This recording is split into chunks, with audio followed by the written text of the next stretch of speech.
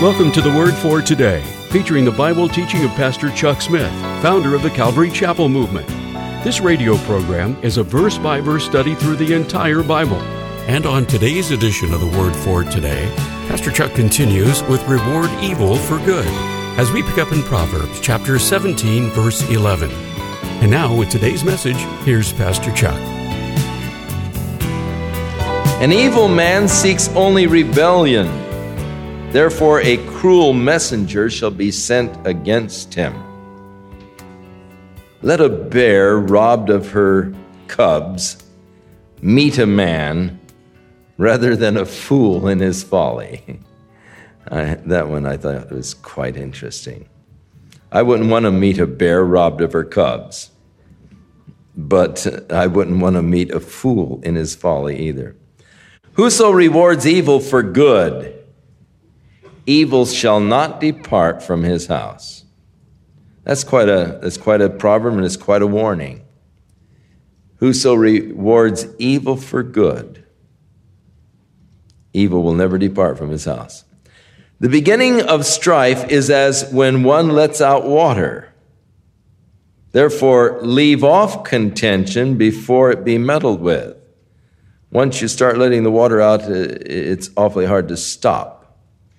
Therefore, stay away from contention, the beginning of strife.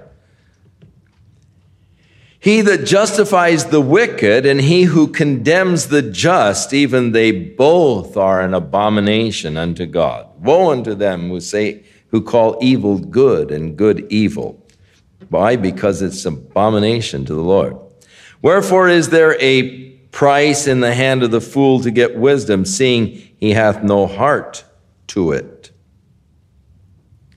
I love this one. A friend loves at all times, and a brother is born for adversity. A friend, they love at all times. A brother, he has been born for this time of adversity. A man who is void of understanding strikes hands and becomes a surety in the presence of his friends. Now, he really warns about this business of striking hands and being a surety for someone else. Evidently, he got burned many times on this. He that loves transgression, that loves strife, and he that exalts his gate, seek destruction. He that hath a perverse heart finds no good, and he that has a perverse tongue falls into mischief. He that begets a fool doeth it to his sorrow, and the father of a fool has no joy. Wouldn't it be tragic to have a child that's a fool? He who begets a fool does it to his own sorrow. The father of a fool has no joy. A merry heart does good like a medicine. You know, more and more they are learning what a healthy thing it is to be happy. The merry heart. When you eat, laughter just gets the right juices going that really help you to digest your food well. A merry heart is just as good for you as medicine. The relationship between our attitudes and our physical well-being, how that these glands that are excreting the various chemicals into our systems, the good chemicals that come in joy and in happiness, and the other chemicals that are produced in fear or in anger and bitterness or whatever, those chemicals which destroy you. So, without knowing all of the capacities and work of the pituitary and hypothalamus and everything else, Solomon just made an observation that a merry heart is good like a medicine, but a broken spirit can dry up the bones. A wicked man takes a gift out of the bosom to pervert the ways of judgment. Wisdom is before him that has understanding, but the eyes of the fool roam to the ends of the earth. The one is before you, the other is always looking out to the ends of the earth for. A foolish son is a grief to his father and bitterness to her that bare him. Also to punish the just is not good, nor to strike princes for equity. He that hath knowledge spareth his words, and a man of understanding is of an excellent spirit. He that hath knowledge spareth his words. How does it go? There was an old owl who lived in the oak. The more he saw, the less he spoke. The less he spoke, the more he heard. Why can't you be like that old bird? And of course, in the same line as the proverb there in verse 28, even a fool, when he holds his tongue, is counted wise. And he that keeps his lips shut is esteemed a man of understanding. Just sit back and say, well, Feeling, man, he's smart. Through desire, a man, having separated himself, seeks and intermeddleth with all wisdom. A fool has no delight in understanding, but that his heart may discover itself. When the wicked comes, then comes also contempt, and with ignominy, reproach. The words of a man's mouth are as deep waters, and the wellspring of wisdom as a flowing brook. It is not good to accept the person of the wicked, to overthrow the righteous in judgment.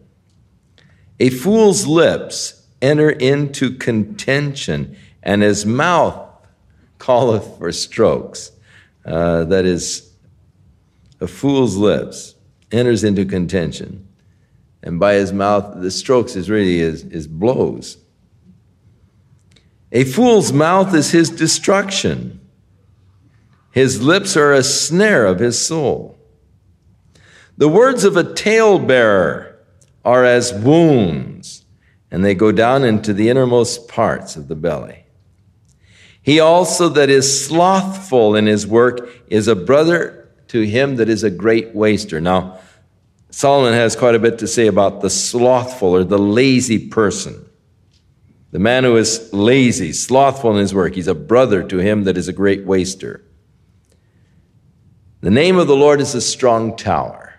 The righteous runneth into it and is safe. What a strong tower the name Jehovah is. How many times we have run into it to find safety. The rich man's wealth is his strong city, and as a high wall in his own conceit. Before destruction, the heart of man is haughty. That's again, pride goeth before destruction, or haughty spirit before the fall.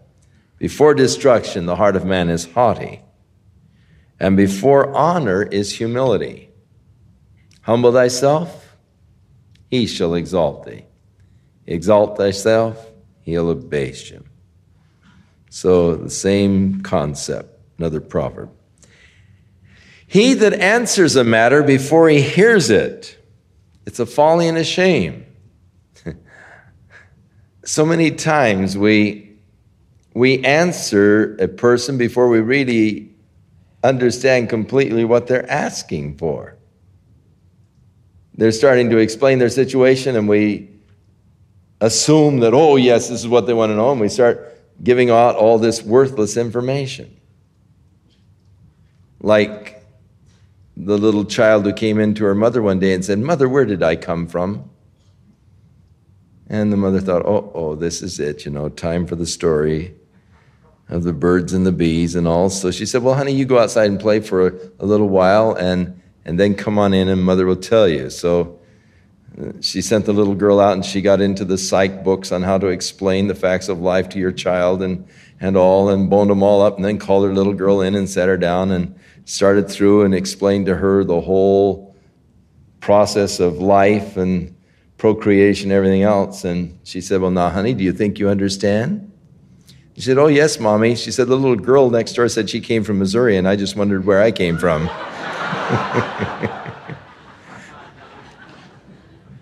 So it's possible to answer a matter before you really know what the matter is. And he that answers a matter before he hears it, it's folly and a shame to him.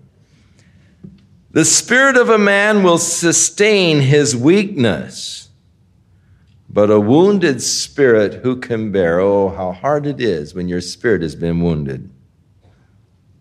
And yet, if you have a strong spirit, how it can bear the infirmities, the weaknesses, the sicknesses.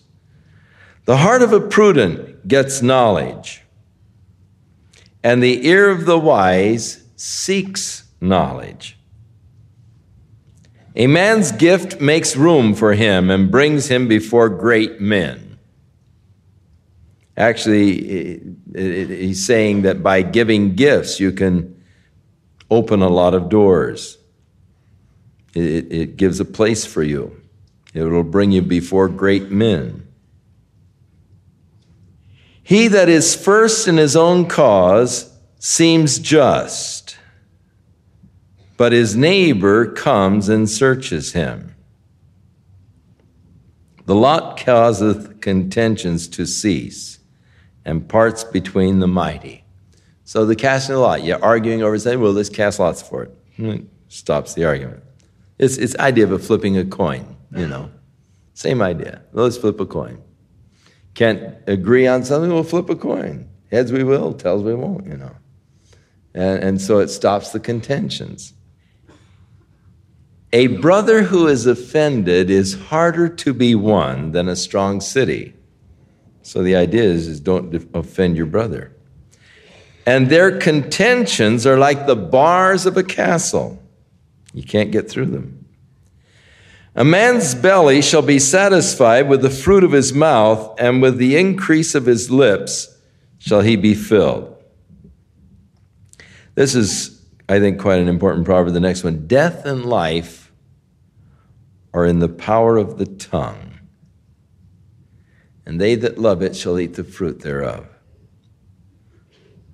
Whoso findeth a wife finds a good thing and obtains favor of the Lord. So Solomon found 1,000 of them. He surely learned an awful lot about women.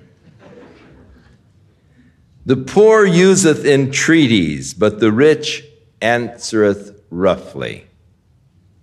The poor man has to entreat, sort of beg. A man that hath friends must show himself friendly. That's basic now. If you want to have friends, you've just got to show yourself friendly. A lot of people complain, oh, we don't have any friends. Well, you're not showing yourself friendly. If you're going to have friends, you've got to just be friendly. And there is a friend. There is a special friend who will stick closer than a brother. That, of course, is Jesus Christ. That's an important proverb to me. A man to have friends has to show himself friendly. But there is one friend who will stick closer than a brother. Better is the poor that walks in his integrity or in honesty than he that is perverse in his lips and is a fool. Also, that the soul be without knowledge, it is not good. And he that hasteth with his feet sinneth. The foolishness of man perverteth his way, and his heart fretteth against the Lord. Wealth maketh many friends, but the poor is even separated from his neighbor. If you're rich, you have a lot of people coming around, but you really don't know.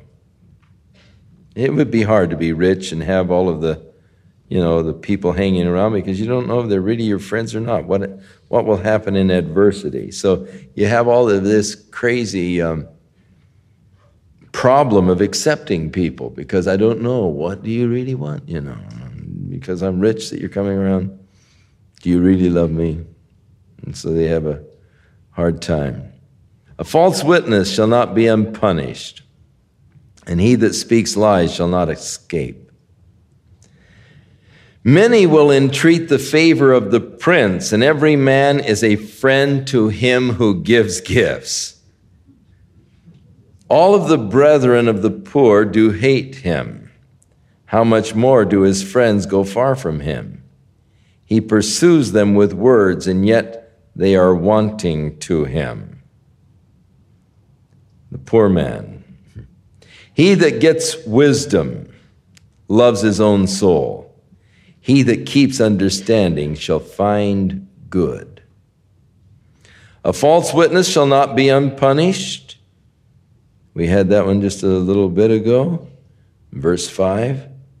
But then the latter part is just a little different. He that speaketh lies shall perish. Verse 5, it says, shall not escape. Very similar, though, Proverbs. Delight is not seemly for a fool, much less for a servant to have rule over princes.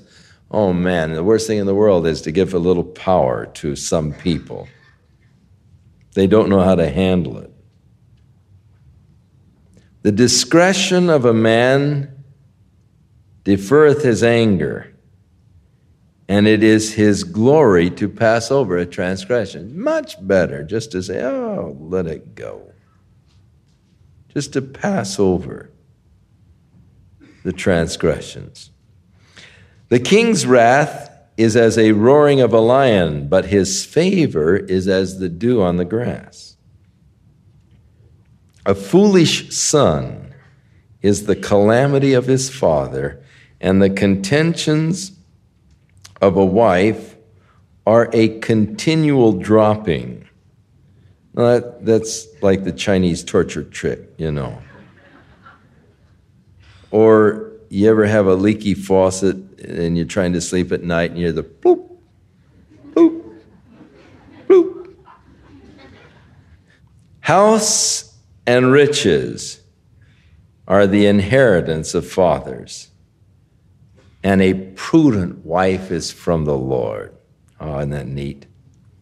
He that finds a wife finds a good thing. A prudent wife is from the Lord. God is good to us. Slothfulness, the laziness again, casteth into a deep sleep, and an idle soul shall suffer hunger. He that keeps the commandment keeps his own soul, but he that despises his ways shall die. Then he that has pity upon the poor is lending to the Lord, and that which he hath given will he pay him again. Now, here's an interesting thing. As I told you, God takes up the cause of the poor. And if you have pity on the poor and give to them, then God will repay you. In other words, it's like loaning to God to give to the poor. That's how much God takes up the cause. And God says, I'll repay you. So it's a neat thing to give to the poor. You're lending to the Lord. I like to lend to the Lord. I think it's grand to be able to lend to God. How can I do that? By giving to the poor. You're lending to the Lord. And the Lord will repay you. The Lord will pay you back. Try it. Chasten your son while there is hope, and let not your soul spare for his crying. Now, kids learn very quickly to start wailing the minute you look at them, so that you won't hit them so hard or you won't spank them so long or whatever. And so they really catch on quick, Really wail and scream, even when you missed them, because they're sort of conditioned for that. So go ahead and spank your son, really, while there's hope. Don't spare for his crying. Now, of course, let me say there is reason, and surely the Bible does not advocate child abuse. And there, in these days in which we live, is so much child abuse. It's terrible. To abuse a child has to be one of the worst things that a person could do. A little child that is so helpless, can't defend himself. I think that we need to be extremely careful in our punishment of a child. And I think that when we get to these kind of scriptures, surely we do not understand them to mean beating a child. Spanking a child, yes, but not beating a child. There's no value in that, ever. We'll return with more of our verse-by-verse Bible study in the book of Proverbs on our next broadcast, as Pastor Chuck continues to teach through the Bible, and we do hope you'll make plans to join us. But right now, if you'd like to order a copy of today's message, simply order Proverbs 17 through 19 when visiting thewordfortoday.org. And while you're there, be sure to browse the many additional biblical resources by Pastor Chuck.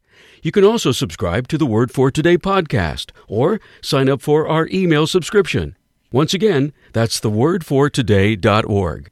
For those of you wishing to call, our toll-free number is 1-800-272-WORD, and our office hours are Monday through Friday, 8 a.m. to 5 p.m. Pacific Time. Again, that's 1-800-272-9673. If you prefer to write, our mailing address is The Word for Today, P.O. Box 8000, Costa Mesa, California, 92628. And now, on behalf of the Word for Today, we'd like to thank all of you who share in supporting this ministry with your prayers and financial support. And be sure to join us again next time as Pastor Chuck continues his verse-by-verse study through the Bible.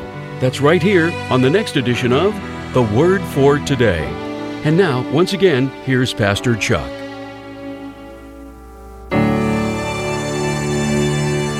May the Lord bless you and keep His hand upon your life. And may He help you to walk in all righteousness and holiness. For He is Jehovah our God, and He is a holy God, and He wants His people to be a holy people. That the name of the Lord would not be blasphemed by my actions, but that people, in seeing my good works, will glorify our Father who is in heaven. God bless you, and may the face of the Lord shine upon you, and His love burn in your hearts. In Jesus' name.